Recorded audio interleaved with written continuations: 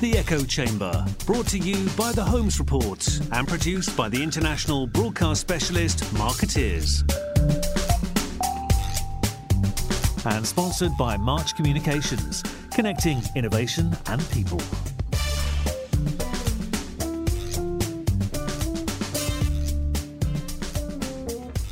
Ladies and gentlemen, welcome to the Echo Chamber. We're joined today by Chris Owen, who's a director at M&C Saatchi PR. Chris, welcome to the show. Hi, how you doing? I'm doing okay. We're going to have a chat today about mental health in the public relations industry. This is, of course, Mental Health Awareness Week in the UK. And you're someone who has some insight into this area. So I wondered perhaps if we could start off maybe by if you can talk us through your career in PR for people that maybe don't know you that well. Yeah, sure. So I've been in PR for about 13 years now. I guess I'm a teenager in that respect. And prior to that, I kind of ran record shops. I worked for a music festival, and then my mum kind of wanted me to get a grown-up job. So I landed in PR, always been in the kind of technology space and kind of B2B, and always been agency side, both kind of big global agencies as well as a couple of smaller ones. Yeah, so you've been in a few places. Yeah, and I'm sure you have a few stories. But that's not what we're here for. So mental health is an issue that is becoming increasingly prominent, I think, across society, or at least people are much more comfortable discussing it, which is very encouraging.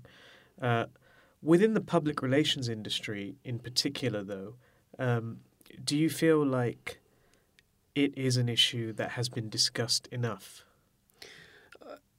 I think it's an issue that is being discussed more. Whether it's discussed enough, I guess it depends on whether it's discussed and acted upon. I think is probably the challenge. I think it's becoming something that a lot more people are talking about and looking to create policies around and trying to get people to open up and to be honest about mental health problems in the same way that they do with general health problems.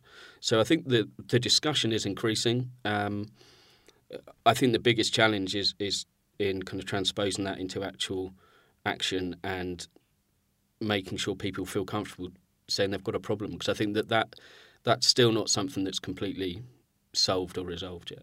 Sure. The PRCA has been fairly active in recent months, I think. In fact, recent years in trying to promote awareness of mental ill health issues in the public relations industry. There's a survey out today, actually, from PRCA and PR Week, which finds that 59% of PR and communications practitioners have suffered from mental ill health. Factors that are reported included anxiety, depression, and stress. 50% of employees said they felt under more stress currently than 12 months ago. How do you view those numbers? Do they surprise you, or do they kind of chime with your own experience of the agency industry? I think 59% is quite high. I think the general statistics are that 1 in 4 of us among the public will experience some form of mental health problem at some point in our life. So I guess against that, 25% of 59 does seem quite high. But I think the industry that we work in is inherently quite a high-pressure environment. I think it's one that doesn't necessarily foster good mental health. There's a lot of stresses that come in. It's very competitive. It's very, very demanding, especially agency side, where you have short deadlines. You have clients asking day in, day out for you to deliver. And it's not necessarily the most comfortable area to perhaps put your hand up and say, I'm not sure I can cope with today. Today's a bit difficult. There's a bit of a kind of head down mentality, just buckle up and go. Yeah. And I think that is what's perhaps fostering this much higher level, this 59% against the 1 in 4.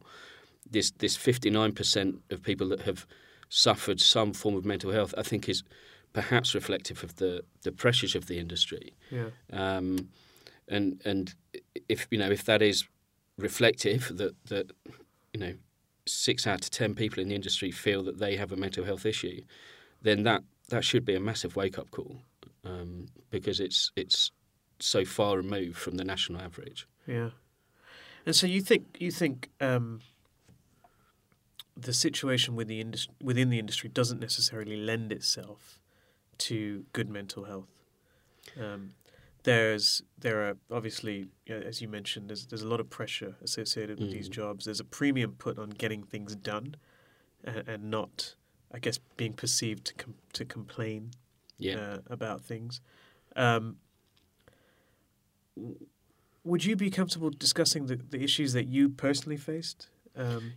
Yeah, sure. I mean, I think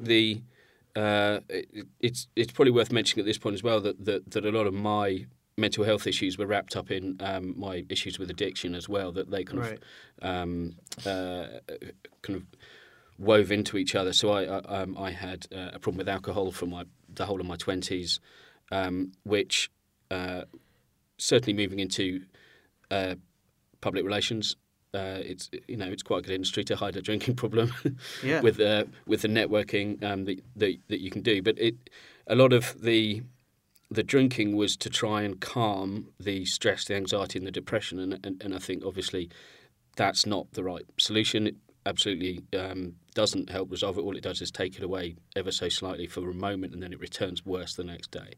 So the addiction element of my experience, I think, is what led me to having some time off work, being put on medication for a combination of stress, anxiety, and severe depression all at the same time.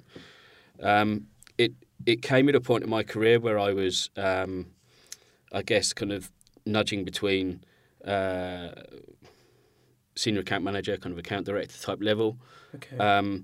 I'd gone from one agency where I'd been for about a year, at probably the peak of my ill health, but I'd just, in my mind, I was still quite fresh there. I'd been there a few months. I didn't want to put my job in jeopardy by saying, I'm really struggling. I'm going home every night and drinking 3 bottles of wine to get myself to sleep, because I didn't want them to kind of, your brain doesn't think straight when you've got mental health issues. And the immediate thought is, if I go to HR or my line manager or my MD and I say, this is what I do every evening, that I'll be phased out, and sure that kind of pressure doesn't help.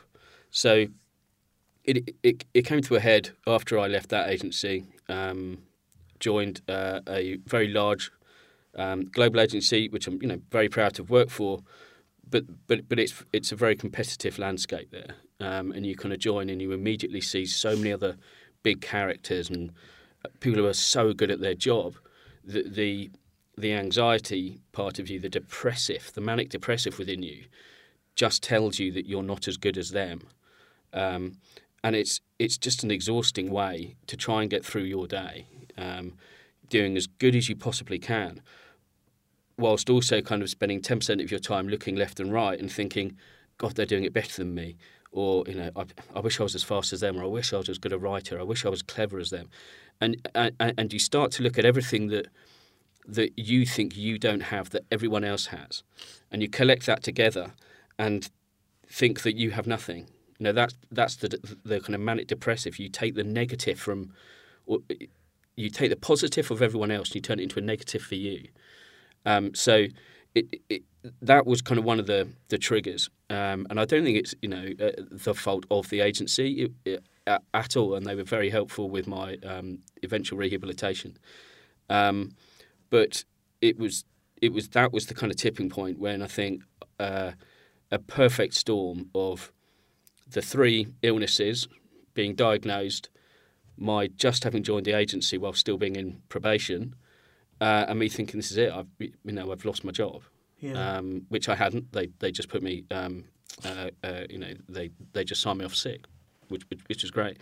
But the first thought is, I've lost my job. I'll lose my flat. I'll have to move out of London.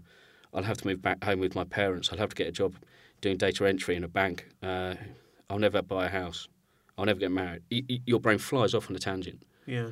So the that was the kind of the pinnacle, I guess, if it was, well, I guess a nadir. Is probably a better way of putting it, of my mental health, and then a mental ill health, and then I went through some. I spent about a year as an outpatient at the Soho clinic for alcohol addiction, which wasn't right for me, and didn't work. It didn't stop the underlying issue with my mental health, which was the addiction. But eventually, I was lucky enough to be in a position where I went into rehab in 2010, and just spent a month in a West London clinic where I was told for the first time that I wasn't bad. I was told that I was unwell, and it was, you're not a bad person trying to be good, you're a sick person trying to get well and stay well, and that was such a relief after 10 exhausting years of thinking, I'm a bad person, I can't deal with life, I can't deal with my job, I'm not as good as them. Someone who just puts their arm around and goes, you'll be all right, there's light at the end of the tunnel, it makes your shoulders kind of go up for the first time in years. And you've been sober ever since? Yeah, 7.5 years or so now. So yeah, very proud of it. Yeah, as you should be. There's a lot to unpick there, I think, in terms of issues that I think we should discuss. And in fact, for people listening, we are going to also publish some resources and so forth that may help anyone who feels that they need help after listening to this. Let's start with the support or otherwise that you received within the industry. Did you feel that it was stigmatized and that there wasn't enough support for mental ill health as a rule within public relations industry? I guess I'll say this with the caveat that I'm very grateful for the company I worked with with the support they gave me when I eventually got well, although there were some issues there where I felt I was slightly stigmatised, and that once alcohol was seen as the cause, I wasn't allowed to be around any alcohol events.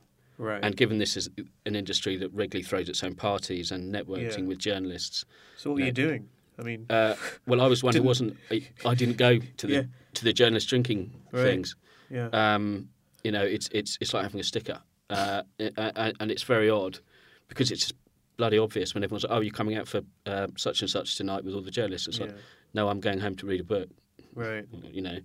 And there's actually one time where during that phase I bumped into one of the group managing directors in a local pub, and he said, come and have a glass of wine with me. He wasn't aware of what had been put in place by HR.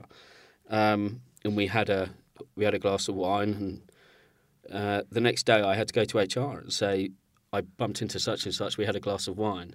And they were angry with me. And it's like, for the love of God, I didn't do this just to annoy you. What am I supposed to do? So I think that they did what they thought was best, and it kind of helped, but it also kind of just thought, well, if we ignore it, it'll go away.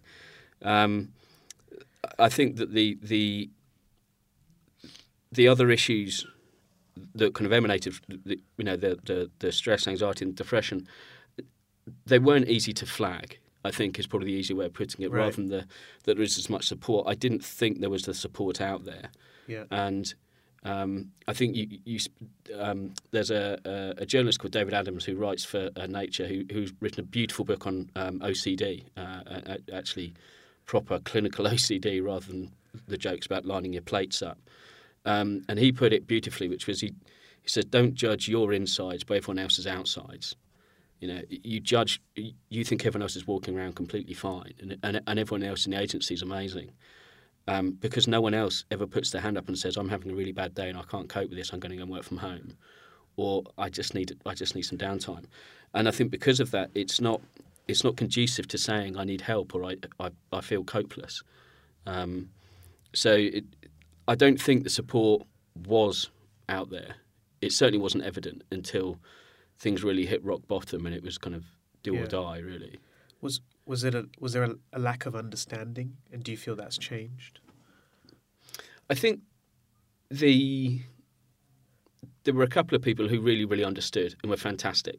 When I look back at everyone who was probably heavily involved in the 2 or 3 years leading up to it, so a couple of agencies before the one where I was at when I sobered up, there were a few people who really understood it and were okay.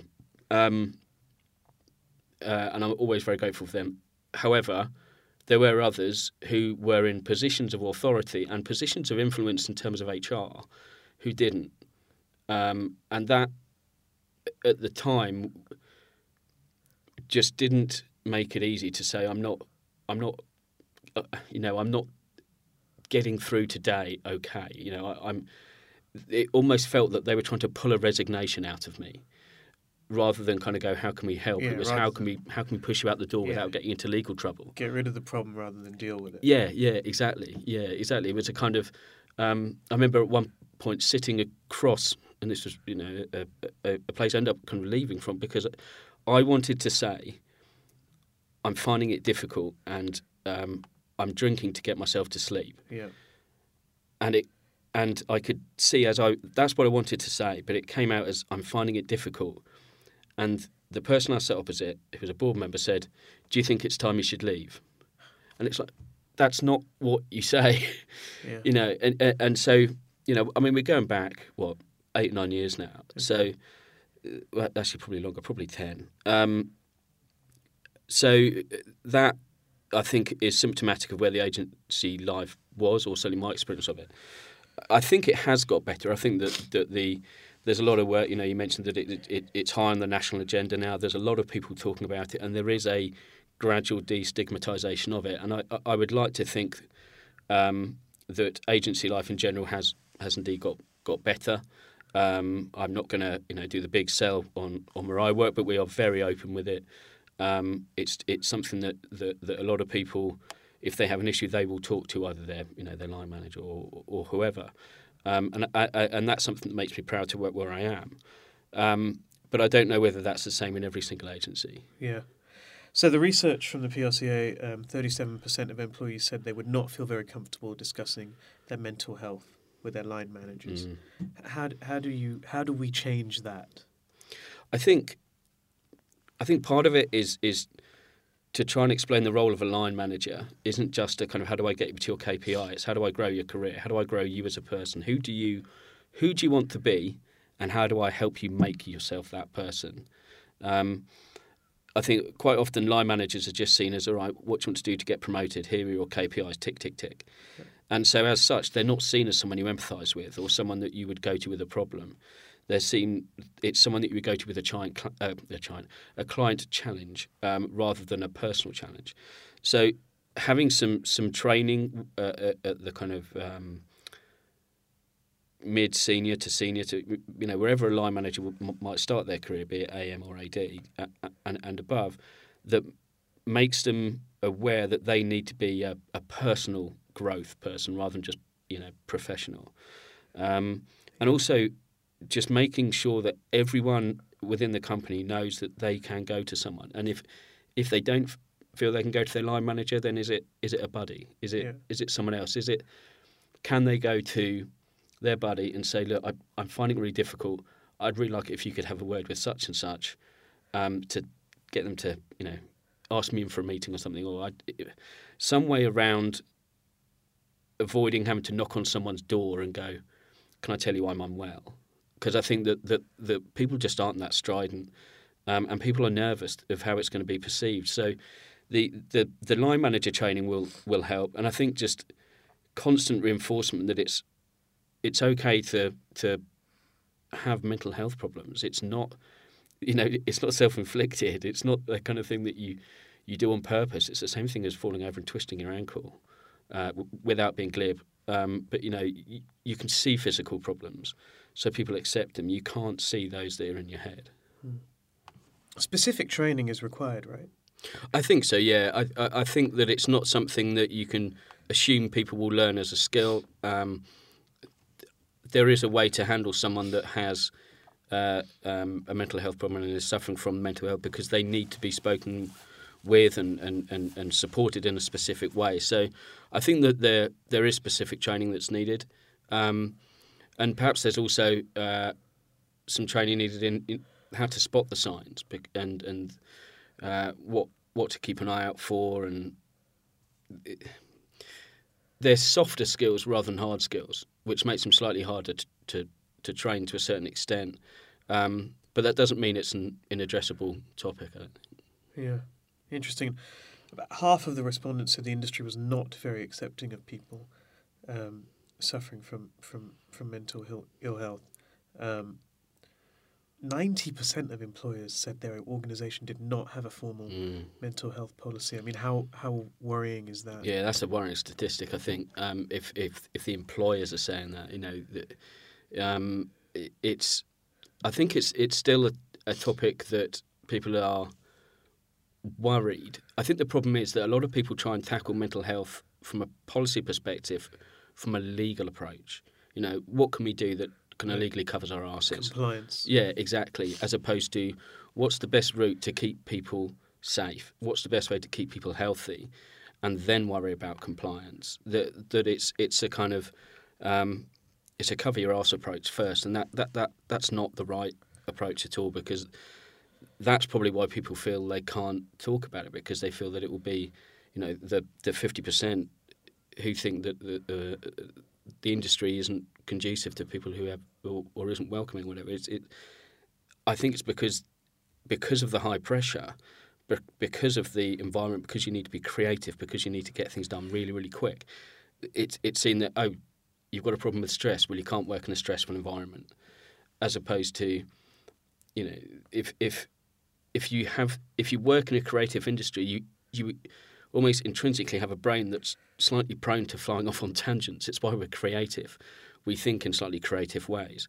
The problem is when that goes slightly awry, the creative way can be slightly askance, and that's when you go flying off in the wrong direction, and you put one and one together and get four. So it's an industry that encourages people who think slightly differently, and so perhaps if more than anything else, more than banking, it needs to be better at understanding how the creative brain works. Right. Well, people are the assets as well, right? Absolutely, absolutely.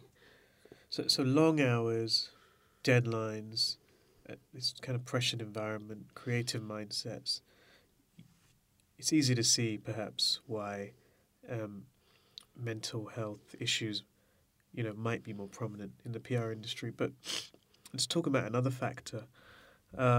What role do you think the drinking culture plays in all of this? And, I don't want to sound self-righteous here or anything like that, but this is not only a country that revolves around alcohol, but as you pointed out earlier, it's an industry that is lubricated by alcohol. Every event is powered by alcohol, and many engagements and interactions and rewards and incentives and behaviour are alcohol fueled in a way. I think you'd probably be hard pushed to find a PR agency that doesn't have a kind of Friday 5 drinks trolley. Yeah, no, it's a big perk. Exactly, and it's seen, I think, as for I grew up in a lovely little village out in Buckinghamshire, and yes, a lot of my friends are still out there, and they work nearby, and they have lovely jobs, and I'm sure they sleep better than me, and they might work in a bank, and there's nothing wrong with working in a bank for anyone listening. It's fine. It's just an example, but they don't have a drinks trolley at 5 o'clock, so they work in a bank. And so when I say, oh yeah, we have a drinks trolley that comes out, and there's just booze all over the place. There's prosecco and there's beer and and there's sometimes some vodka or something and some Coke and Coca-Cola. You weren't around in the 80s, were you? No, God forbid. To them it's anathema. They say, what you drink in the office? You say, well, yeah, people do it on a Friday. or the idea of the long lunch. I mean, I think the long lunch is kind of not as prevalent as it used to be. Yeah. I mean, when I first started going out, and about my third week, when I was a bright-eyed, bushy-tailed AE, and we went out for a 3-hour client lunch, and I went, I'm going to go back to the office and finish some stuff off.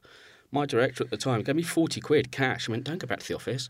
Go and drink some more. Go and get yourself something. Go and. If you go back, I have to go back. Yeah. I'm going home, or I'm going to go meet my mates and go cycling. Half cut. It was you went out for a long lunch with your clients. You didn't go back to the office. That culture, I think, has predominantly gone away. But the booze entity is it's everywhere. I'm in PR, and I think it's. I'm not going to come across as some kind of Puritan. I don't mind if people drink, and we go out for dinner with friends and stuff, and we'll go and have glasses of wine. It's just I don't drink in the same way that if we all go and get a chocolate bar, and my friends will have a Snickers, and I've got a peanut allergy, I'm not going to have the Snickers. Yeah. Other chocolate bars are available or whatever. So I don't mind other people drinking, but when you're in the agency's life, the drinks trolley comes out and you have to go and get your own Coca-Cola. Yeah. Because no one has a soft drink option. Right. Or you go to these events and you have to ask for an orange juice or a sparkling water. You're kind of viewed as not participating in the spirit of the event. Yeah. There is a kind of, are you driving? And you go, well, no, but I won't tell you why I'm not drinking. It's just like I don't drink. If I don't, it is a very booze fueled industry, and as you say, the networking element I think is very much part and parcel of that as well. I'm going to take some journalists out and get them drunk. Yeah, no, we have to accept the role of journalists in all this. Yes, this is true. How hard is it if for people that don't drink and don't want to drink to get by, get along, get ahead? I think I can only really talk from my experience, and because I've always been very open about it, I find it easy-ish. I know that I can't drink. It's simple. If I relapse, I might die, and to me, that's quite a Damoclesian sword to hang over one's head. And no matter how good that glass of wine might be, how good does it have to be to take that risk? So for me, it's just clear cut, and I know I can't do that in the same way that people with peanut allergies can't have Snickers. So I've always been very open about it as well, and because I think I've got nothing to hide, I've done nothing wrong, so why should I have to apologise for it? And I think that being open about it has helped me deal with it. It's helped me say, no, I don't drink because, I used to be a raging soak, and you really don't want to give me a glass of champagne. And almost turning it into a joke. Yeah. But the way that people react is still something that surprises me. Some people will be like, oh, nice one, congratulations, how long have you been sober? And I was like, whatever years. And they'll say, fantastic, my mum's been sober for 10 years. That, the amount of people that I've met, or the amount of people who are 1 or 2 steps removed from alcoholism or addiction in some respect is unbelievable. It's something that, before I admitted I was an alcoholic and I had an addiction problem, I didn't know another addict. When I came out, they were everywhere. It's like everyone's got an uncle or a mother or a brother or something who says, "Oh yeah, they've got a problem, but they're okay now," or they're still in the middle of it. But it's just something that people don't necessarily admit to. And still, when I mention it now, some people will either kind of recoil and kind of move their glass away from me as if I'm. They see it as an implicit judgment of them. Yeah, I mean, there was a friend of mine who I used to work with who. There was someone we were working with, and it was their birthday, and I said, "Oh, they like whiskey. I'll go and get them a bottle of whiskey." And they said, "Are you going to be all right to do that?" I mean, shouldn't someone else? As if I'm literally, having to run past every off license to avoid me running in and chucking it down my throat. And it's like, I don't live my life on that much of a knife edge. Attitudes still need to change, but I think the industry does fuel the culture. Yeah. I mean, it's part of the diversity argument as well, I Yeah. think, right? Because,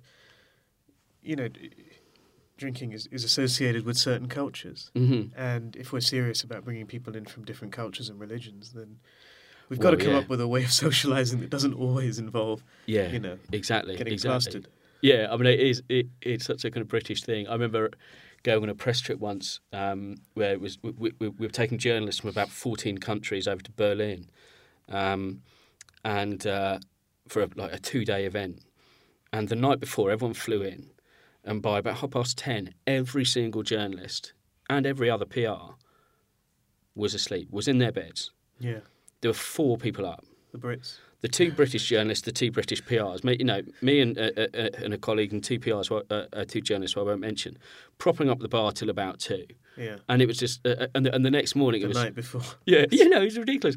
And it was such a cliche. And everyone Yeah. kind of came down for breakfast the next morning going, see, the British look shit. Yeah, great. We're like, we're up till 3. Yeah. So it is quite a British thing, but from a kind of a religion and cultural perspective, it can be intimidating, I think, especially if you're just starting out. You don't want to be the one to put your hand up and go... Oh, yeah.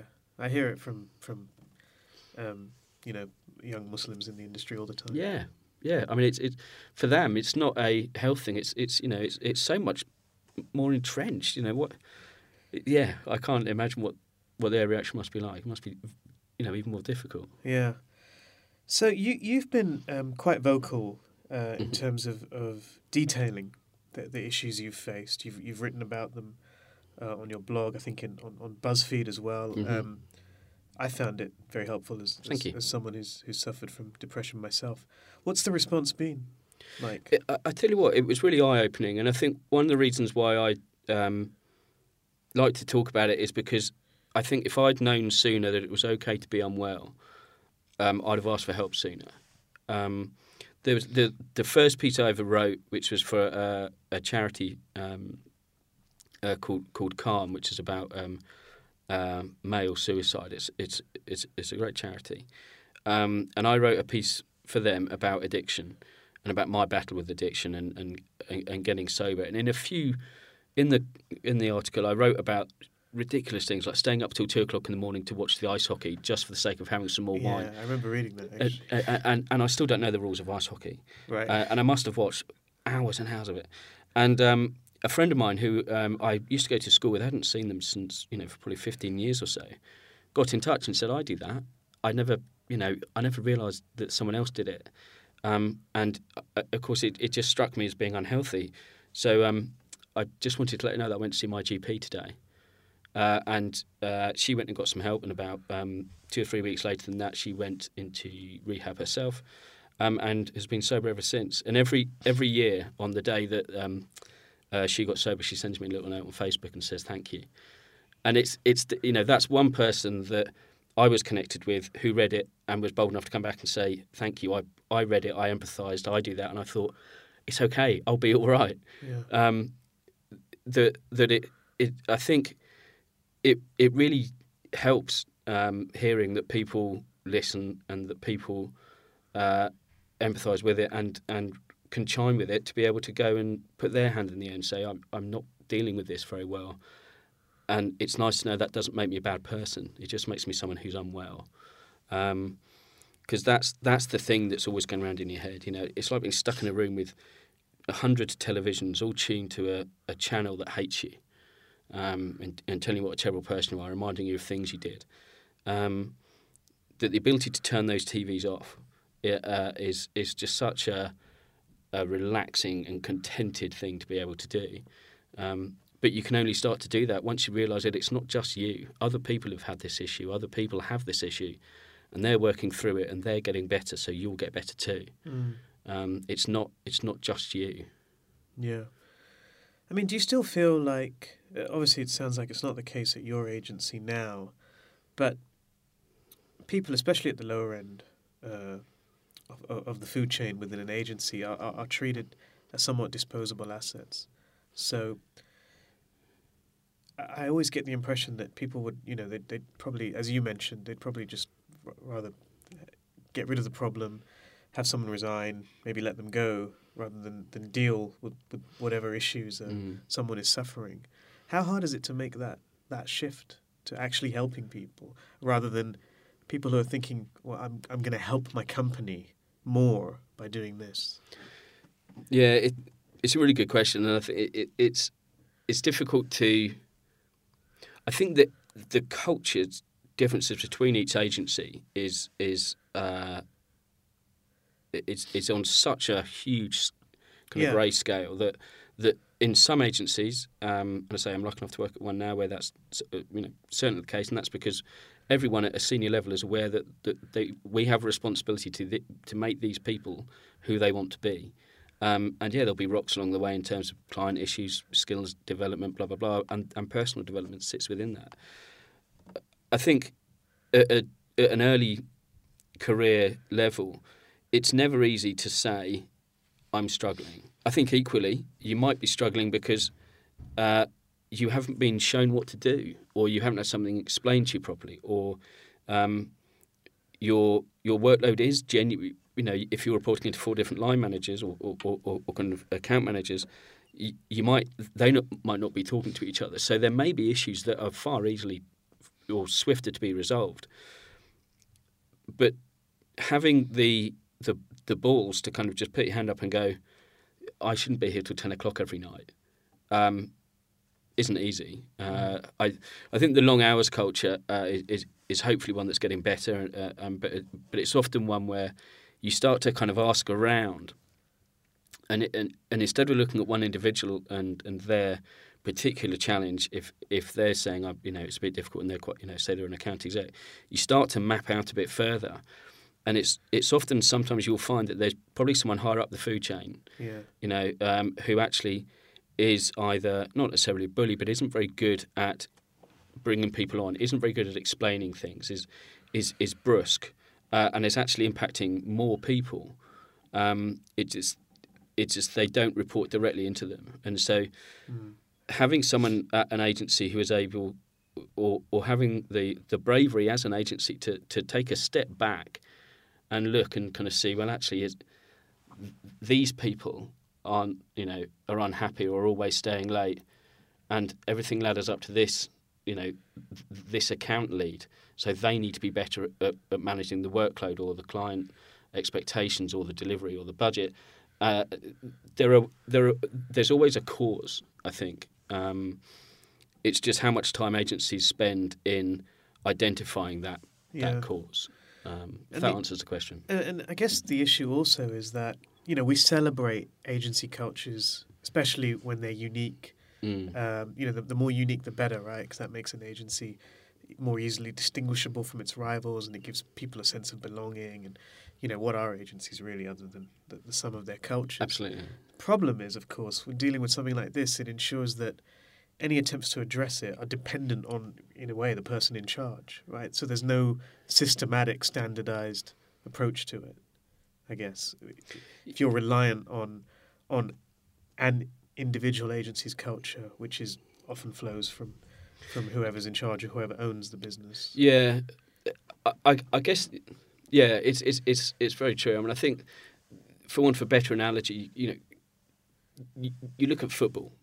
Each individual club is often similar to its manager. Yep.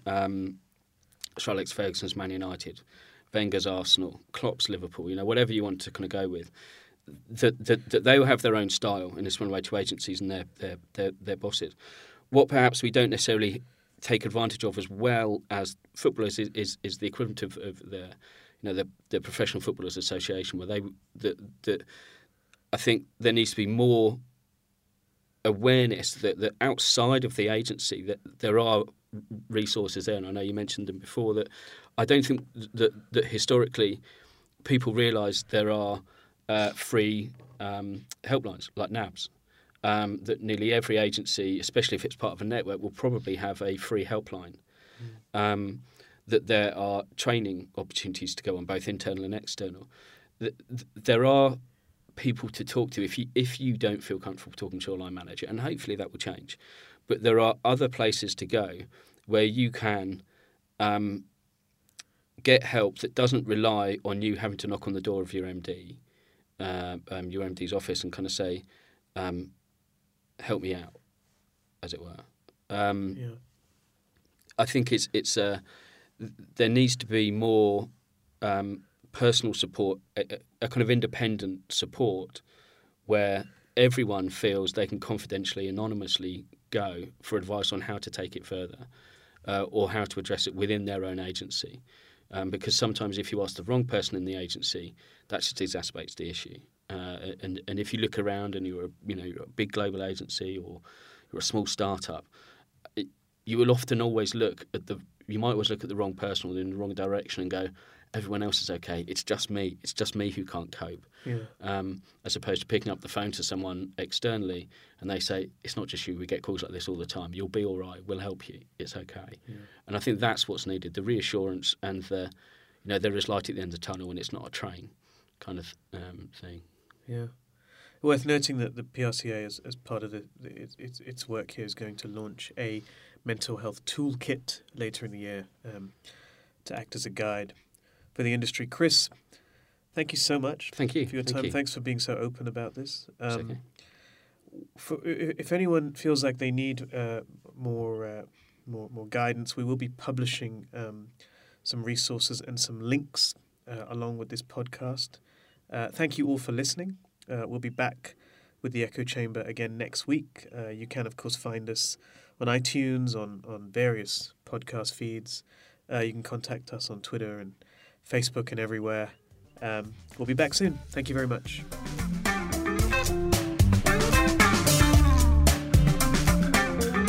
You've been listening to the Echo Chamber.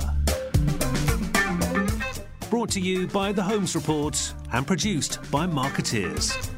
Sponsored by March Communications, connecting innovation and people.